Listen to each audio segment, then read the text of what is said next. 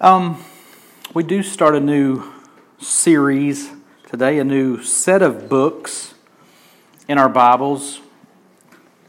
Ezra, Nehemiah, and Esther. Now, what I want to focus on this morning is not Ezra, Nehemiah, or Esther. If you go back 2+ years, we had an introduction message to the book of Romans to set the stage for what we would be learning. We didn't realize it would take us 2 years, but we had an introduction message. What I want to do this morning is take the time to establish context, to establish history, to establish what's going on with the people of God in the Old Testament at this time. This is kind of one of those obligatory questions, but any Star Wars fans in here? Okay, I'm a Star Wars fan myself, and have been since 1976 when the first movie came out in 77. Yeah, 77. So I have, since I was very young, been interested in the Star Wars saga. Of course, it started with episode 4, 5, 6. Then they went back and made 1, 2, 3. Now they're making 7, 8, 9. That makes sense, right? Anyway, something jumped out to me the other day. It was in an article, and you pretty much think you know the story and you think what it's about. But somebody pointed out that all of these sagas, 4, 5, 6, 1, 2, 3, and now 7, 8, 9, are basically a coming-of-age story. People passing from adolescence or young child into adulthood. And you think about it, Luke in 4, 5, and 6, Anakin in 1, 2, and 3, and now we're dealing with Rey in 7, 8, 9. And I'm like, never thought about that. No spoilers here. That's all I'm saying. Okay? So, this common thread that runs through these stories was peculiar to me and interesting to me. I'm like, wow, now I'm going to, because we'll rewatch the movies before 8 comes out, and we're 8 weeks away, by the way, and now there's or 9 weeks maybe, So we're going to watch one a week, which means that there's 8 to watch if you include Rogue One. So enough Star Wars, okay? That common thread ran through all those stories, okay? Not through Rogue One, by the way. Anyway. There are several of those common thread type of things that run through the whole of Scripture, right? Jesus said, you search the Scriptures, and it is they that speak of me. Of course, Christ is all through the Old Testament, through the New Testament. It's a common thread. Grace, redemption. When we went to the Ark encounter in Kentucky, they pointed out the prevalency of doors in the Bible, and how doors are a common theme through Scripture. And I'm like, well, never thought about that, but they certainly are. Well, this morning, we're going to talk about a common theme that runs through all of Scripture that directly affects what we're going to look at in Ezra, Nehemiah, and Esther, okay? And it's not just sovereignty. We're titling this series, which again, I don't know how long it'll last. I'm not going to make that prediction. Ezra, Nehemiah, and Esther, the hands and feet of God's sovereign plan. So sovereignty is surely one of those things that runs through all of Scripture. But today, as we look at the historical context, we're going to see another common theme that runs throughout all of Scripture. So in order to do that, some of you guys, some of you ladies, are surely very familiar with your Old Testament history. Some of you probably are not, okay?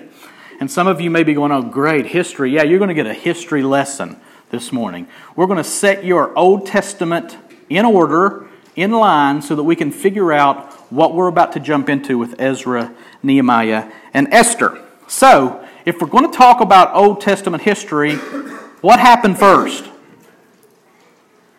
Genesis 1:1, right? In the beginning, God. God happened first, okay? Before anything was, God is, right? He is eternally there. Eternity past, God was there. And I think it was John the other day asked me, where was God before He created heaven? I'm like, yes. God was. God didn't need to create heaven to be somewhere because God is God. And before Genesis 1:1, before in the beginning, God is. Okay? So it's important to know that. Surely, and again as we look at this title here, the sovereignty of God was present before creation. God had a plan. that was going to unfold, that was going to happen, that was going to take place. And God is before the beginning. But then, in the beginning, God created. He created the heavens and the earth. And then the 6 days of creation, which I do firmly hold to, are 6 literal days. There was evening and there was morning the first day. Can you get any plainer than that? Why would you want to create a loophole that said that could have been millions of years? Social commentary over. So God created the heavens and the earth, and He did it in 6 days. And He looked at the end, and He rested on the 7th day after He had created everything, including Adam and Eve, the first humans. He formed Adam from the dust of the earth, and then He fashioned Eve from a rib that He took from Adam. Yes, I believe that literally happened. It's not a story. It's not a fable. It's not an account of how God did things in a way that we could understand it. That's what God did, because that's what the Scripture says. I don't need to make excuses for God. I don't need to try to figure out how God could have done it a different way when He tells us exactly how He did it. Amen. I'll stop. Okay, I'll get off that. That's not the common theme that we're looking for this morning. So after 6 days of creation, God rested from His work. Was God tired? No, God was not tired.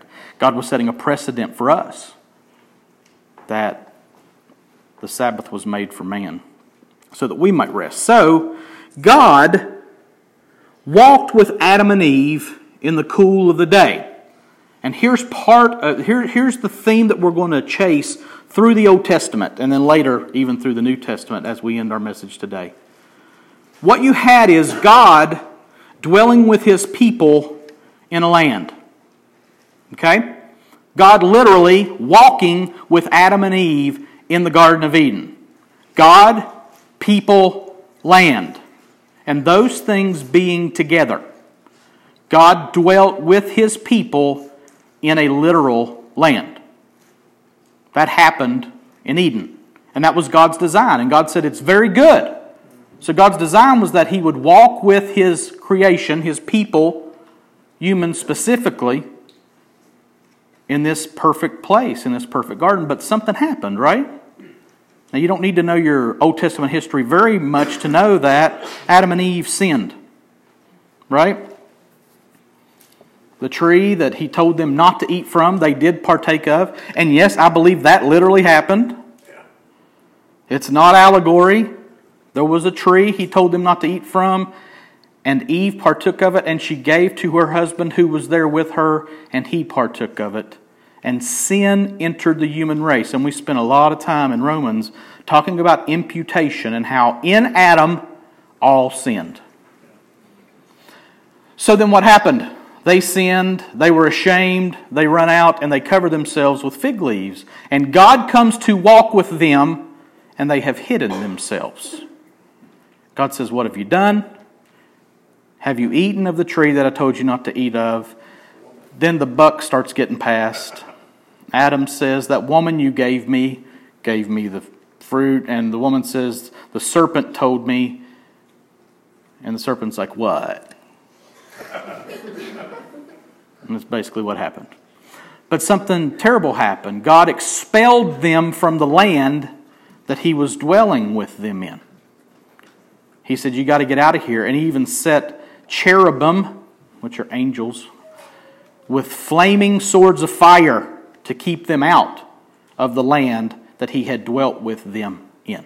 He would communicate with them, but He would not dwell with them anymore because sin had entered the human race. And we see it real quick with Cain and Abel, right? Because Cain killed his brother. So man was expelled from the land, and God's presence was withdrawn. God, land, man, no longer together. Sin had separated God and man, and they had been expelled from the land. Well, that didn't stop them from multiplying, right? They started to increase and abound. And with them, sin continued to increase and abound. To the point that we reach a place in biblical history, early in Genesis, just a couple pages over from the fall, When God looks and it says that He's sorry that He made man, does that mean that God made a mistake and He said, oh, I shouldn't have done that? No, that's not what it means. It means that He is sorry at the amount of sin that is in the earth. And what does He do? He destroys them. He destroys the earth and every human being in it except for Noah, Noah's wife, Noah's 3 sons and their wives, and a bunch of animals. On a literal ark that floated on a literal flood that covered the literal entire earth. Amen. Okay? Again, I don't know if we can be any clearer about where we stand on these things. God destroyed the world with a flood, but He preserved human and animal life in an ark. And God shut them in. God did not dwell with them in the ark because they were separated by sin as well. The ark landed after the flood subsided. Man multiplied again and spread out over the face of the earth. And then we get to the Tower of Babel. If you don't know what the Tower of Babel is, all these people that had started multiplying after Noah's flood got together and said, let's build a tower up to the heavens. And what they were doing was they were trying to exalt themselves to the heavens, which is what man has been doing since sin entered the world. And God looked down and He said, if they can do this, what's in their heart, what will prevent them from doing other things that they shouldn't do? So God came down and He literally confused their languages so that they couldn't speak. And He spread them out all over the earth. You go here, you go here, you go here, you go here. You talk this way, you talk this way, you talk this way. That's how genetics kind of we got different colored people. We got different sizes, shapes of people because everybody got separated, literally. Okay? Then we come to Genesis 11, which is a turning point in Scripture. And God reaches down and He calls a man. Out of all the people of the earth, He reaches down and He finds a moon worshiper named Abram. And He says, I'm going to do something with you. And I'm calling you out of everybody else in the world, and I want you to go where I tell you to go. And Scripture says that Abram did that. He didn't tell him where he was going. He said, I want you to go where I tell you to go. So He called him out of Ur of the Chaldeans. They got to Haran, stopped there for a little while, and then they went into the land of promise. And God made a promise to Abram while he was in this little stretch of land. Okay? We're going to look at Genesis 15, 5 through 21.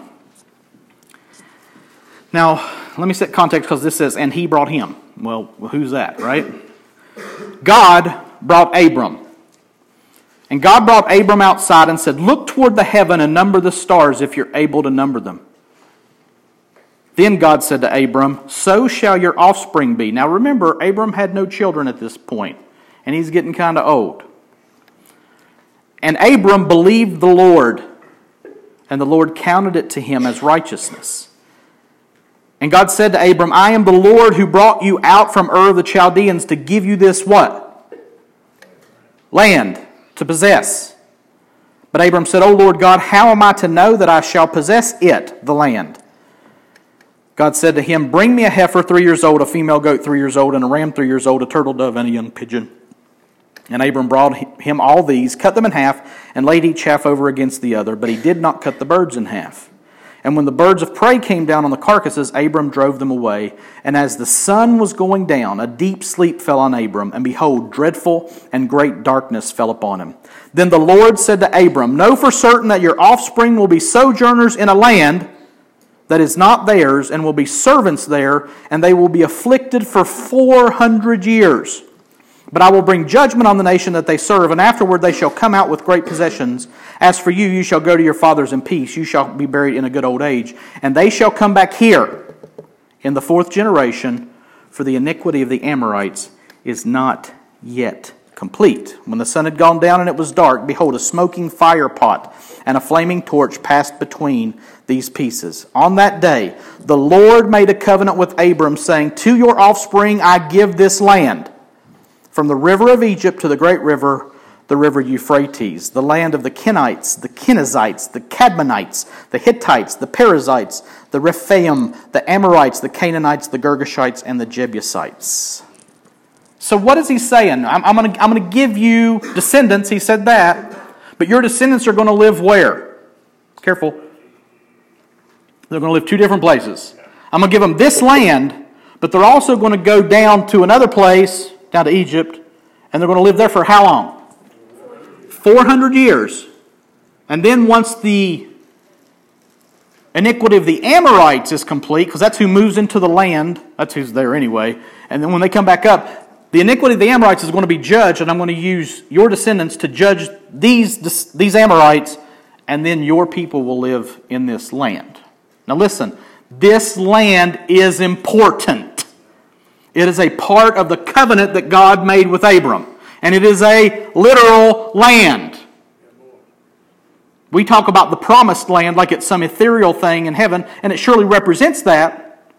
But here, God is saying to Abram, your descendants will be in this land. I'm giving you and your descendants this land for perpetuity. Perpetuity. There it is. Perpetually. Okay? Not provisionally. Right, not provisionally, right. So he said he'd have descendants. He also promised a seed, which we knew was Christ, again a common thread. And he said that his descendants would be in Egypt for 400 years. But the land would be the Israelites. And we'll talk about how they became Israelites in just a minute. Because Abram did have a son, the son of promise, when he was 100 and Sarai, who became Sarah, was 90, they had who? Isaac, who was a child of promise, not the child of promise. Jesus was the child of promise. So they had Isaac. Isaac married a woman named Rebekah, and they had twins, Jacob and Esau, right? And God said, Jacob I loved, Esau I hated. He said that later. And here he says, before they'd done anything right or wrong, remember Romans 9? God chose Jacob to be the one who would be the inheritor of the promises. So Isaac and Rebekah have Jacob. Jacob is a scoundrel. You want to talk about one dirty, conniving, sneaky guy. That was Jacob. And his mother, who also schemed with him because he was her favorite. Okay? And Will knows that feeling, right? What it means to be his mom's favorite. Anywho, we'll move past the sibling rivalry that's here. Anyway. And so Jacob, his mom says, I don't want him to marry any of these women because she heard that Esau was going to kill him. So she gets him out of town, sends him to her kinfolk. And he marries 2 women and has kids by 2 other women and all this stuff. So they end up having how many sons? 12 sons, right? Who became the 12 tribes of Israel. Well, where's this Israel thing come into play, you might ask? Glad you asked. On his way back to the promised land where they had settled earlier, bringing all of his family back, this guy named Jacob literally wrestles with God. Okay? Now that's a pay-per-view that I'd like to see, right? That's raw, to say the least. And he's wrestling with God, and they're locked up, and God says, okay, this is over. And Jacob says, I'm not letting you go unless you bless me. And God says, what's my name? Jacob says God's name. And then he says, you say my name too, so wait, tell me to say your name. And he touches the sinew of his hip. And he says, the blessing that he gives him is, you're no longer Jacob, but you will be called Israel, which means strives with God. Because he says, you have striven with God and with man and have prevailed. So Jacob literally gets renamed Israel. So his sons are the children of Israel. Okay? So they settle down there in that patch of land that Abram was promised by God, which would become the promised land. We'll get there in a minute. These 12 sons, they're not very nice people. Okay? I'm just going to tell you right now. Because their little brother, Joseph, who's not the youngest, he's the next to the youngest, he has a dream that they're going to bow down to him and that his mom and dad are going to bow down to him, and they get mad and they sell him into slavery. And they sell him into slavery, and where does he end up, might you think? He ends up in Egypt. Okay? Now again, his brothers sold him into slavery. Get a hold of that. And they're still up here in the promised land. He's down in Egypt. He comes in contact with a man named Potiphar, Everything Joseph touches turns to gold. Potiphar puts him over his house. Potiphar's wife says, Joseph tried to rape me. Joseph said, no, I didn't. Potiphar says, you're going to jail. So he goes to jail. And he's in jail and he interprets a couple dreams. And he tells the people who he interpreted the dreams for, he said, when you see Pharaoh again, who's leader of Egypt, don't forget me. Well, they forget him. Okay, his dream interpretation was correct. And one of them gets killed. The other one gets elevated back to cupbearer to Pharaoh. A couple years later, Pharaoh, the leader of Egypt, has a dream that troubles him. And he's like, man, I don't know what this dream means. Cupbearer goes, dope! There's a guy in jail who interpreted a dream for me and the baker. You cut the baker's head off, you elevated me, and it was exactly like he told us. You need to talk to Joseph. So Pharaoh calls for Joseph. They clean Joseph up. He comes up. Pharaoh tells him his dream, and Joseph said, dream interpretation belongs to God, and this is what's going to happen. There's 7 years of plenty coming. But after that, 7 years of famine that are going to be worse than the plenty. So we need to store up some food because that famine's going to be terrible. Pharaoh says, you're the man, Joseph. You're basically second in command to me. And he puts them over all the land, and they start storing up grain in these 7 years of plenty. Well, the famine reaches the promised land, up where Israel and his sons are living, and they think Joseph's dead by this point, okay? Jacob, who is now Israel, says, go down to Egypt and get us food because I hear there's food down there. So, I'll shorten that story. They go down to get food. Joseph recognizes them. They don't recognize Joseph. He says, go back and bring your younger brother back or you won't have any food. They're like, no, that ain't going to happen. So they take the food. They go up and they run out of food. Israel says, go get us more food. They said, we can't because unless we take our younger brother. He said, no way you're taking your younger brother because if he dies, I'm going to grieve myself to death. They're like, look, there's no other way. This is what we got to do. So they take the younger brother, and again, this is much condensed. And they come down, and Joseph finally reveals himself to his brothers, and he says, guys, it's me, it's Joseph. Go get my dad, bring everybody down here to Egypt, because there's a lot more of this famine to come. It's not going to get any better. So they go up, they get dad. Dad comes down. Israel says, I thought you were dead. I can't believe it. This is wonderful. This is beautiful. They settle them in the land of Goshen. So now you've got God's people not in God's land. And is God dwelling with them? No. He's overseeing everything. He's orchestrating everything, but he is not dwelling with them there in Egypt. And how long do you figure they end up being there? About 400 years, because that's what God said, right? That's a common theme too. So then, the book of Genesis ends, and again, we sang it this morning. Joseph's brothers are like, oh no, Dad's dead. Now Joseph's going to be mad at us. We should tell him that Dad told him to take care of us. And they come and they plot that out, and Joseph weeps and he says, guys, what you meant for evil, the Lord meant for good, to preserve many alive to this day. I ain't mad at you.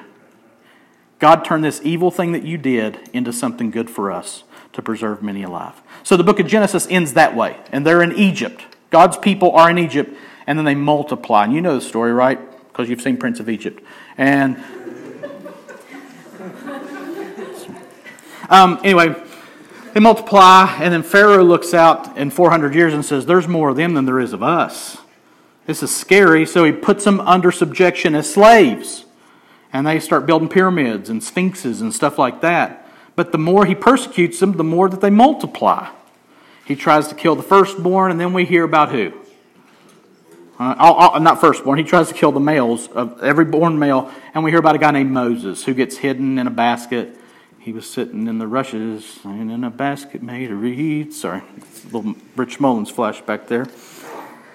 So then we got Moses, and Moses grows up in the court of Pharaoh, and then he has his mishap, and he ends up back over. He runs for his life, and he marries a Midianite. And while he's there, he sees a burning bush. And it's curious because this thing's burning, but it's not being consumed. And he's like, I got to go check this out. So he goes, and God talks to him from the middle of the bush. Now, we read that, and we're like, that's wild. No. He's in the middle of the desert. A bush is on fire. It's not being consumed. He walks up to it, and God speaks out of it. So either he was smoking something really good, or God was doing something really good. And the Bible tells us that God was doing something really good. He says, Moses, go back and bring my people out of Egypt. To where? To the land that I said is theirs. Okay? So here's this land thing again. On the way, I'll spare you that. You can watch The Prince of Egypt, or you can read the Bible and figure out what happens between now and then. They do leave Egypt under Moses' command, and they wander in the desert for 40 years. 11-day trip is what it should have been, by the way. It took them 40 years because they were disobedient, and God said, until this generation dies out, you're not going anywhere. You're going to wander around here. Well, while they're wandering around, God gives them the law. Now, this is really important in our story with Ezra, Nehemiah, and Esther, okay? In that law, God has provision for the land that they're going to dwell in. Okay, let me read this to you. Leviticus 25, 1 through 7. This is God giving the law to Moses. The Lord spoke to Moses on Mount Sinai, saying, speak to the people of Israel and say to them, when you come into the land that I give you, the land shall keep a Sabbath to the Lord. For 6 years you shall sow your field, and for 6 years you shall prune your vineyard and gather in its fruits. But in the 7th year there shall be a Sabbath of solemn rest for the land, a Sabbath to the Lord. You shall not sow your field or prune your vineyard. You shall not reap what grows of itself in your harvest, or gather the grapes of your undressed vine. It shall be a year of solemn rest for the land. The Sabbath of the land shall provide food for you, for yourself and for your male and female slaves, and for your hired worker and the sojourner who lives with you, and for your cattle and for the wild animals that are in your land. All its yield shall be for food. So what's he saying? Every 7th year, no farming. Let the land rest. Give the land a Sabbath rest. Agricultural engineers are starting to see the genius of this, by the way. That's why they rotate crops. That's why they move cattle to different fields. It's really smart. It's almost like God knew what was going on. Okay? Now, so he tells them, this is important. I want you to do this. How important is it? Let me go to Leviticus 26. I'm going to read 27 through 39. But if in spite of this you will not listen to me, but walk contrary to me, then I will walk contrary to you in fury. Now, this is not just about giving the land its rest, but that's in there. And I myself will discipline you sevenfold for your sins. You shall eat the flesh of your sons. You shall eat the flesh of your daughters. And I will destroy your high places and cut down your incense altars and cast your dead bodies upon the dead bodies of your idols, and my soul will abhor you. And I will lay your cities waste and will make your sanctuaries desolate, and I will not smell your pleasing aromas, and I myself will devastate the land, so that your enemies who settle in it shall be appalled at it. And I will scatter you among the nations. Tuck that away. And I will unsheath the sword after you, and your land shall be a desolation, and your cities shall be a waste. Then the land shall enjoy its Sabbaths, as long as it lies desolate, while you are in your enemy's land, and the land shall rest and enjoy its Sabbaths. As long as it lies desolate, it shall have rest, the rest that it did not have on your Sabbaths when you were dwelling in it.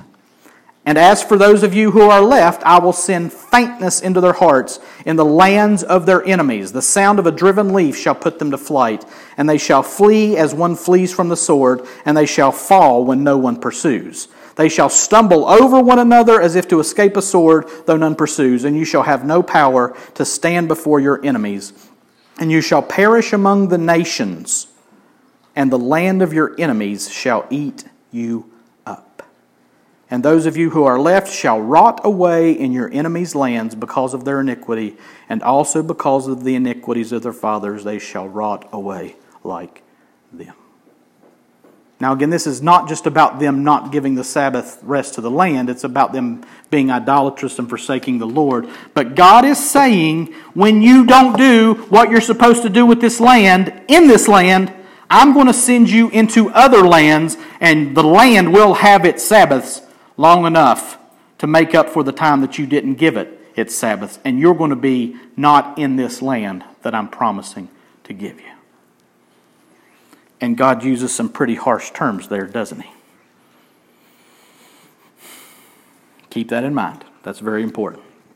Now, while they wander in the desert, these former Egyptians, soon to be promised landians, they build a tabernacle at God's request, at God's direction, not request, command, at God's command. And it's a tent where God wanted to meet with the people.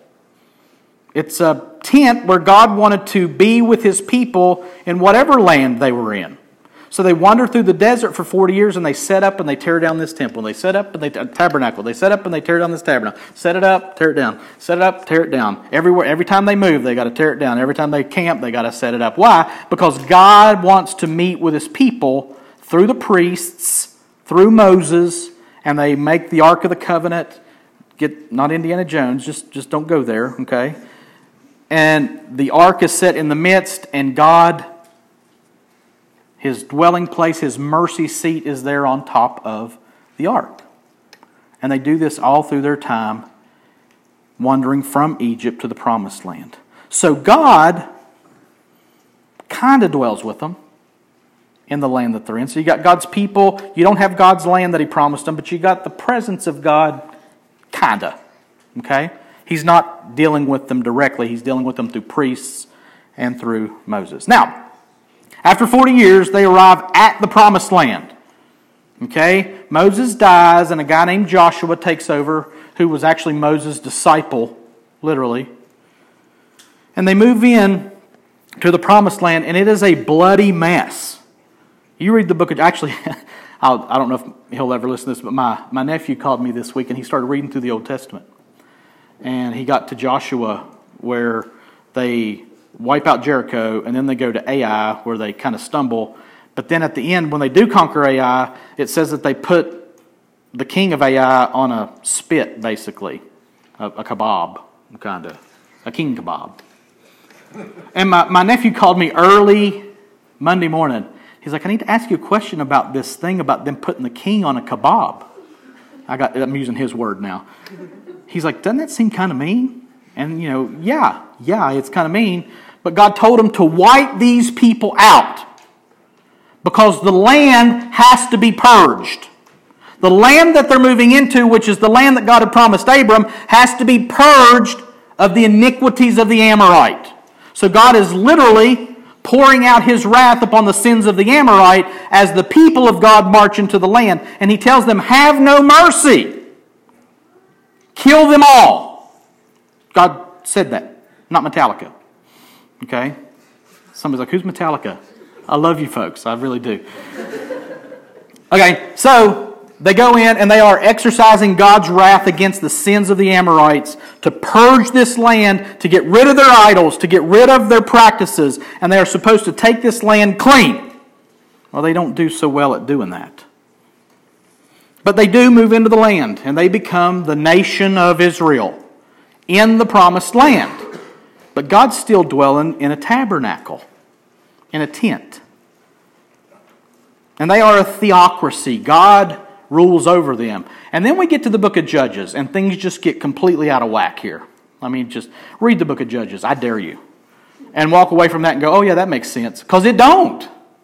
Because it says there in the book of Judges that in those days there was no king in Israel, and everybody did what was right in his own eyes.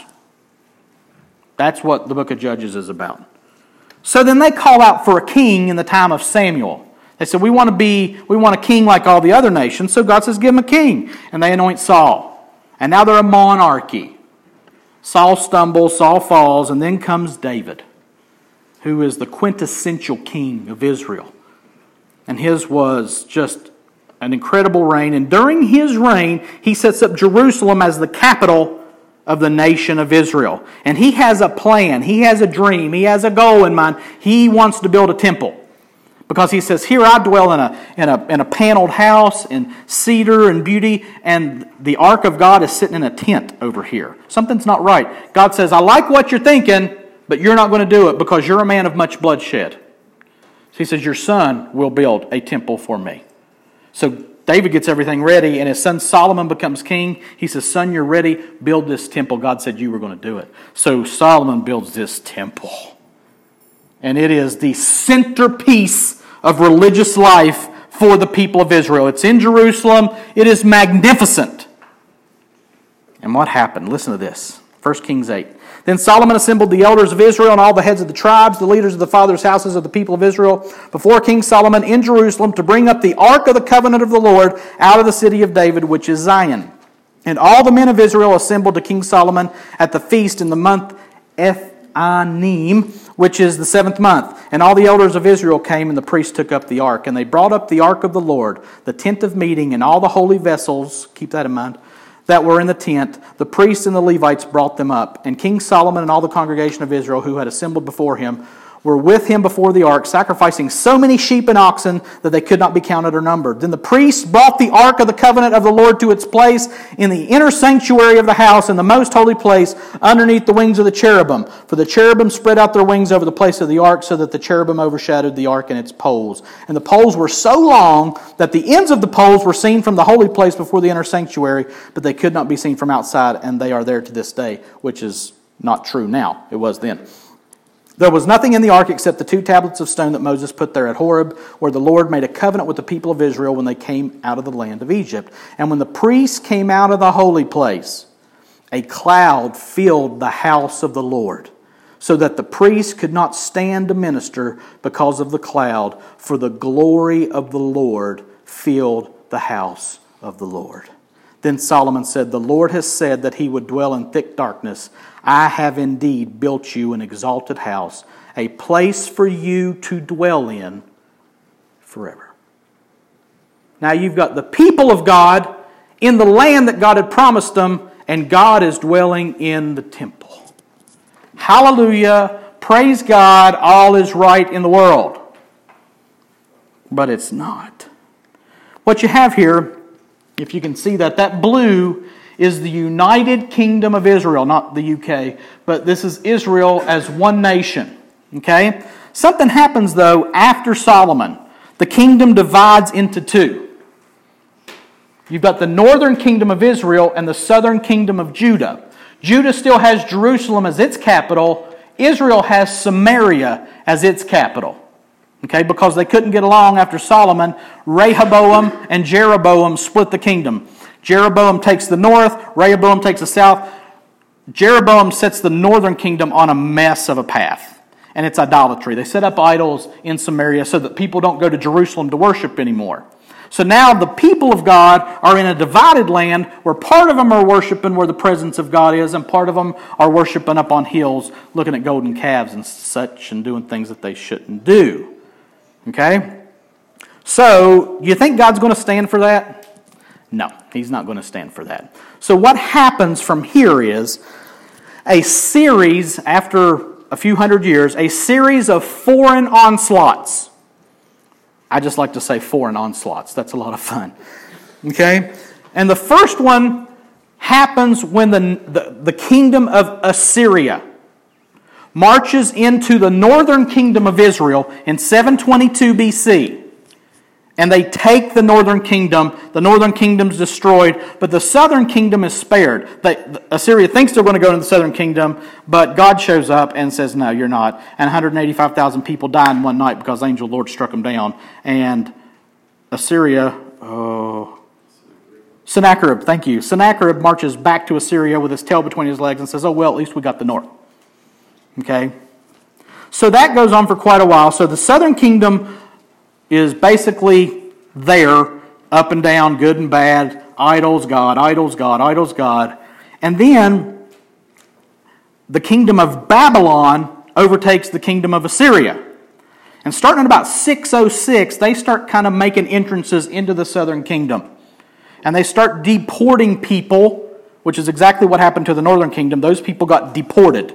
They got sent out of the land that God had promised them, and they're living all over, wherever the Assyrians put them. Well, now the Babylonians come in, now the dominant kingdom in the world, and in 586 BC, they take Jerusalem and the southern kingdom of Judah, and they march the inhabitants of the southern kingdom of Judah from the promised land way over into what is present-day Iraq. About 1,000 miles, marching across hot sand. These captives leave the land of God. The temple is torn down, literally ransacked. All the plates, cups, bowls, all the worthy stuff that was made out of gold, taken to Babylon. and there they sit. No land, God not dwelling with them in a foreign land. We looked at the psalm and they said, how could we sing the songs of the Lord in a foreign land? So they're exiles. Now imagine, I don't know, Canada couldn't take us, but I don't know, Venezuela or something. Sorry. Oh, she's not in here, so I look and she's not here. I don't know. Let's say Venezuela came and conquered America and they marched us to Venezuela. And we're living in Venezuela. We're Americans, but we're living in Venezuela. And we're remembering everything good. And what's going on? These people are in Babylon and they remember the temple. And they remember God's presence. And they're so sorry and they're so heartsick and they want to go home. But they settle in the land. Now, while they're there, well, God made this prophecy in Jeremiah. This whole land shall become a ruin and a waste, and these nations shall serve the king of Babylon 70 years. Again, it's like God knows. Then after 70 years are completed, I will punish the king of Babylon and that nation, the land of the Chaldeans, for their iniquity, declares the Lord, making the land an everlasting waste. But that's not all he says. These are the words of the letter that Jeremiah the prophet sent from Jerusalem to the surviving elders of the exile. So this is a letter that Jeremiah sends before the final fall of Jerusalem to the people who had already been exiled. Okay? And to the priests, the prophets, and all the people whom Nebuchadnezzar had taken into exile from Jerusalem to Babylon. This was after King Jeconiah and the queen mother, the eunuchs, the officials of Judah and Jerusalem, the craftsmen, the metalworkers had departed from Jerusalem. The letter was sent by the hand of Elisha, the son of Shaphan, and Gemariah, the son of Hilkiah, whom Zedekiah, king of Judah, sent to Babylon to Nebuchadnezzar, king of Babylon. It said, the letter, thus says the Lord of hosts, the God of Israel, to all the exiles whom I have sent into exile. Who did it? Whom I have sent, God says, into exile from Jerusalem to Babylon. Build houses and live in them. Plant gardens and eat their produce. Take wives and have sons and daughters. Take wives for your sons and give your daughters in marriage that they may bear sons and daughters. Multiply there and do not decrease. But seek the welfare of the city where I have sent you into exile, and pray to the Lord on its behalf, for in its welfare you will find your welfare. For thus says the Lord of hosts, the God of Israel, do not let your prophets and your diviners who are among you deceive you, and do not listen to the dreams that they dream, for it is a lie that they are prophesying to you in my name. I did not send them, declares the Lord. The prophets were saying to them there in exile, we'll be back to Jerusalem soon. We'll go back to the promised land because that's our land. God will take us back there. God's saying, don't believe them. For thus says the Lord, when 70 years are completed for Babylon, I will visit you and I will fulfill to you my promise and bring you back to this place. For I know the plans I have for you, declares the Lord, plans for welfare and not for evil, to give you a future and a hope. Then you will call upon me and come and pray to me, and I will hear you. You will seek me and find me when you seek me with all your heart. I will be found by you, declares the Lord, and I will restore your fortunes and gather you from all the nations and all the places where I have driven you, declares the Lord, and I will bring you back to the place from which I sent you into exile. And 150 years before this happened, God prophesied through Isaiah, and we're almost done. God calls himself the one who says of Cyrus, keep that name in your head, he is my shepherd, and he shall fulfill all my purpose, saying of Jerusalem, she shall be built, and of the temple your foundation shall be laid. Now remember, the city of Jerusalem was destroyed, the temple was destroyed, and God says 150 years before it happens that he's going to raise up a man named Cyrus. And Cyrus is going to proclaim that Jerusalem will be rebuilt and that the temple will be rebuilt. 45:1, Isaiah 40. Thus says the Lord to his anointed, to Cyrus, whose right hand I have grasped, to subdue nations before him and to loose the belts of kings, to open doors before him, that gates may not be closed. Now, critics of the Bible say Isaiah couldn't have written this because it was 150 years before Cyrus. Duh. You know. We know this, okay? We know a God who exists outside of time, and he knows the plan. So God says 150 years before it happens, I'm going to raise up a man named Cyrus, and he's going to tell the exiles in Babylon to go back to Jerusalem and rebuild the city and rebuild the temple. And that's exactly what happens, because the kingdom of Persia overcomes the kingdom of Babylon, and when the Persians take over, this guy named Cyrus becomes leader, and he says, you guys from Jerusalem, y'all can go back.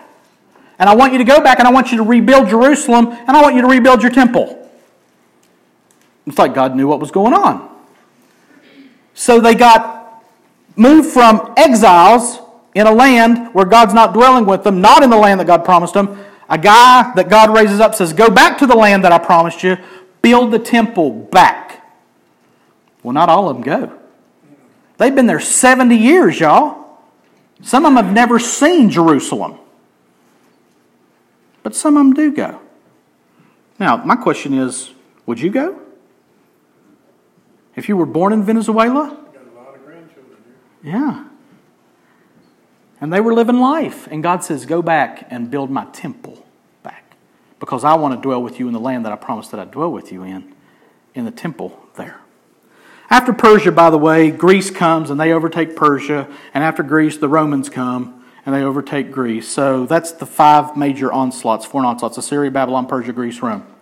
And all the while, what you got is these people who are starting to come back to the land in the Persian Empire.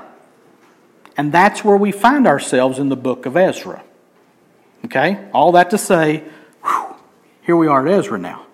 So as we start the book of Ezra and then we go into Nehemiah, we find ourselves in what is a period of exile for the people of God. They had been taken captive by the Babylonians. The Persians defeated the Babylonians. And the Persians inherited the Jews in Babylon. And Cyrus says to the exiles from Judah living in the land of Babylon, go back. Now, there was a prophet who was in exile with the exiles named Ezekiel. He has a vision. We're almost done. Stay with me. He is in Babylon and he has this vision. The word of the Lord came to me. Ezekiel was a nut, by the way. Son of man, your brothers, even your brothers, your kinsmen, the whole house of Israel, all of them are those of whom the inhabitants of Jerusalem have said, go far from the Lord. To us this land is given for a possession. Remember the land possession. Therefore say, thus says the Lord God, though I removed them far off among the nations, and though I scattered them among the countries, yet I have been a sanctuary to them for a while in the countries where they have gone. So was God dwelling with them? They were literally dwelling in God as a sanctuary. Therefore say, thus says the Lord God, I will gather you from the peoples and assemble you out of the countries where you have been scattered, and I will give you the land of Israel. Ezekiel's saying this while he's in exile with the exiles in Babylon. And when they come there, they will remove from it all its detestable things and all its abominations, and I will give them one heart. And a new spirit I will put within them. I will remove the heart of stone from their flesh and give them a heart of flesh, that they may walk in my statutes and keep my rules and obey them, and they shall be my people, and I will be their God. But as for those whose heart goes after their detestable things and their abominations, I will bring their deeds upon their own heads, declares the Lord God. Then the cherubim lifted up their wings. This is a vision that Ezekiel's having. With the wheels beside them, and the glory of the God of Israel was over them. And the glory of the Lord went up from the midst of the city and stood on the mountain that is on the east of the city. And the Spirit lifted me up and brought me in the vision by the Spirit of God into Chaldea to the exiles. Then the vision that I had seen went up from me, and I told the exiles all the things that the Lord had shown me. But that's not the only vision Ezekiel had. 10 more verses. Then he led me to the gate facing east, and behold, the glory of the God of Israel was coming from the east. And the sound of his coming was like the sound of many waters, and the earth shone with his glory. And the vision I saw was just like the vision that I had seen when he came to destroy the city, and just like the vision that I had seen by the Kibar Canal, and I fell on my face. And as the glory of the Lord entered the temple, now the glory had departed in the first vision, but now the glory comes back to the temple by the gate facing east. The Spirit lifted me up and brought me into the inner court, and behold, the glory of the Lord filled the temple. While the man was standing beside me, I heard one speaking to me out of the temple, and he said to me, Son of man, this is the place of my throne, and the place of the soles of my feet, where I will dwell in the midst of the people of Israel forever.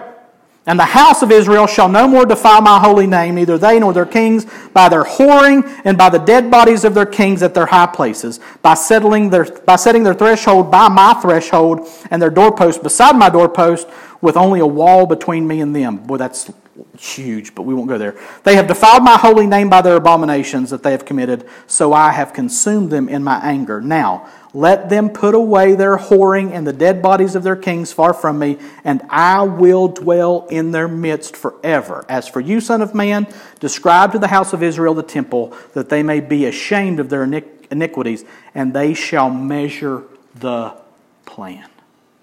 So God gives Ezekiel a vision, not only of the glory departing, but of the glory coming back and dwelling in a temple in the land that they had been exiled from. And he said, do this so that they may measure the plan. So that they might have a plan to rebuild this temple, and he gives them exact measurements of what it's supposed to look like.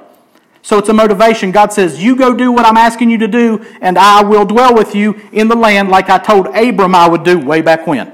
And like it had happened at one time before. So this is where we find the people of God at the beginning of Ezra. Given the opportunity to go back to Jerusalem. I don't know if you'll be able to see this or not. Yeah, it's not too bad. So there's our history line. Okay, you see the 70-year exile over here. And then in 538 BC, this is where we'll pick up in Ezra, a guy named Zerubbabel. Say that, Zerubbabel. Leads the first wave of Jews back to Jerusalem. And that's going to be Ezra chapters 1 through 6. This guy we know as Ezra doesn't enter the book of Ezra until chapter 7. Okay? Because something had happened. And then you see something happens between 538 and 457 when Ezra gets introduced here. You see the book of Esther there, and you see Nehemiah later. So that's where we're at. Whew. As we enter the book of Ezra. Now what's the common thread that we're looking at this morning? God dwelling in the land with His people. And what we're going to do as we look at the timeline, as we move into these books, we'll see how God uses people to bring about His plan to dwell with His people in the land of promise. And it's quite a story. But is their story the end? No, not at all. And does God end up dwelling with His people after all? Well, the Old Testament ends at about 400 BC or so. Okay, we're going to fast forward past Ezra, Nehemiah, and Esther. And this is the end of the Old Testament. Malachi says this, Malachi 3, 1 through 5. Behold, I send my messenger, and he will prepare the way before me, and the Lord whom you seek will suddenly come to His temple. And the messenger of the covenant in whom you delight, behold, he is coming, says the Lord of hosts. Now again, this is post-Ezra. This is the end of the Old Testament. The temple has been rebuilt. I don't mean to spoil anything, but the temple does get rebuilt, okay? We'll get to that. And here, God says at the end of the Old Testament, before He is quiet for 400 years, He says, I will send my messenger, he will prepare the way before me, and the Lord whom you seek will suddenly come to His temple. And the messenger of the covenant in whom you delight, behold, he is coming, says the Lord of hosts. But who can endure the day of His coming, and who can stand when He appears? For He's like a refiner's fire and like a fuller's soap. He will sit as a refiner and purifier of silver, and He will purify the sons of Levi and refine them like gold and silver, and they will bring offerings in righteousness to the Lord. Then the offering of Judah and Jerusalem will be pleasing to the Lord as in the days of old and as in former years. Then I will draw near to you for judgment. I will be a swift witness against the sorcerers, against the adulterers, against those who swear falsely, against those who oppress the hired worker and his wages, the widow and the fatherless, against those who thrust aside the sojourner, and do not fear me, says the Lord of hosts. And that's right before the book of Malachi ends, and God shuts up, literally, for 400 years. But then something happens, right? We read it this morning in Matthew. A woman named Mary has a baby, and that baby is God in the flesh. And He's presented where? In the temple. Not the temple that these Jews had rebuilt, but Herod had rebuilt a temple. And it was magnificent. And it was in Jerusalem, and they worshipped there. They had been reestablished there, and they weren't exactly on the level, but this temple had been rebuilt, and boom, this little baby shows up, and God suddenly appears in His temple. And you've got a people in the land, and God is dwelling with them in the flesh. But they kill Him. They kill God in the flesh. And they bury Him. And they said, well, we're done with that. they're not done with that. He's resurrected, shows himself alive to over 500 people, and then he ascends into heaven where he sits at the right hand of God. And in 70 AD, their temple that they held so dear got destroyed, wiped out. And temple worship was never again to be reinstated in the nation of Israel, and the Jews are scattered everywhere. So does God dwell with man today, or has his promise failed? 1 Corinthians 3:16, do you not know that you are God's temple and that God's Spirit dwells in you? Does God dwell with his people today? Yes, he does. Yes, he does. Much better than a temple made with hands.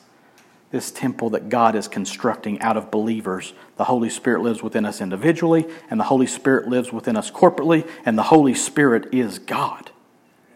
And he dwells with his people. But are we in the land yet? No, we're not. But we will be. We'll finish with this. Revelation 21. We saw God dwelling with man in Genesis. Revelation 21, the end of the book. Then I saw a new heaven and a new earth, for the first heaven and the first earth had passed away, and the sea was no more. And I saw the holy city, New Jerusalem, coming down out of heaven from God, prepared as a bride adorned for her husband. And I heard a loud voice. Get ready for a loud voice, because it's coming. And I heard a loud voice from the throne saying, behold, the dwelling place of God is with man. He will dwell with them, and they will be his people, and God himself will be with them as their God. He will wipe away every tear from their eyes, and death shall be no more. Neither shall there be mourning, nor crying, nor pain any more, for the former things have passed away. Amen. And he who was seated on the throne, this same God who had dwelt among them, whom they had killed, and who was resurrected, he who was seated on the throne said, behold, I am making all things new. Also, he said, write this down, for these words are trustworthy and true. And he said to me, it is done. I am the Alpha and the Omega, the beginning and the end. To the thirsty I will give from the spring of the water of life without payment. To the one who conquers will have this heritage, and I will be his God, and he shall be my son. Let me tell y'all, folks, something really good. The end of all things is God dwelling with his people in his land. And it's as sure as the nose on your face. That one. And he said it way back in Genesis. That was his desire. And as we enter into Ezra, Nehemiah, and Esther, these folks put up a whale of a fight to get this temple rebuilt, to get the walls of the city rebuilt. And their work is a call to us today to be about the work of God, because God has promised that if his people will work, if his people will seek them with all of their hearts, he will dwell with them and be their God. And we know that the ultimate fulfillment of that comes here in Revelation 21. But we can know the goodness of the Lord in the land of the living, is what the Scripture says, and get a foretaste of this, knowing that this is coming. And you shall call his name Emmanuel, God with us. Whew. Man, that's good news. So as we move into Ezra, Nehemiah, and Esther, we're going to see how God uses people to bring about his promises in very tangible ways. And I'm pretty excited about it. Let's pray. God, it is an understatement to say that you know what you're doing. But sometimes we question, sometimes we wonder, sometimes we look around and see a world swirling out of control and we feel like exiles in a land that is not our own. And your word tells us that that is exactly what we are. We are aliens and strangers. We are pilgrims on a pilgrimage to this land that you have promised us that you would dwell with us in forever. Oh God, make us homesick people. But make us a people who do sing the songs of the Lord in the land of our sojourn, in the land of our oppressors. And may we look forward with anticipation that day when that city comes down to earth and your dwelling place is with man. We are a redeemed people, a people with a hope that cannot be extinguished, because you are who you say you are. You are sovereign over us. We are who you say we are. And you will do what you said you would do. You have placed a new heart within us, a heart of flesh, so that we would seek you with all of our hearts. Help us to do that, God. And as we go into these books, give us insight and direction so that we may be faithful according to the empowerment of your Holy Spirit through your holy word. And we ask it in Jesus' name. Amen. Would you stand for a benediction? Thank you for your patience this morning.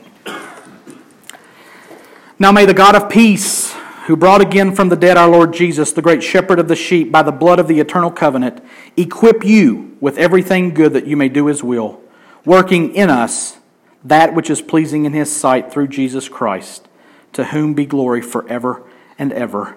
And all God's people said, Amen. Stay neat with us if you can.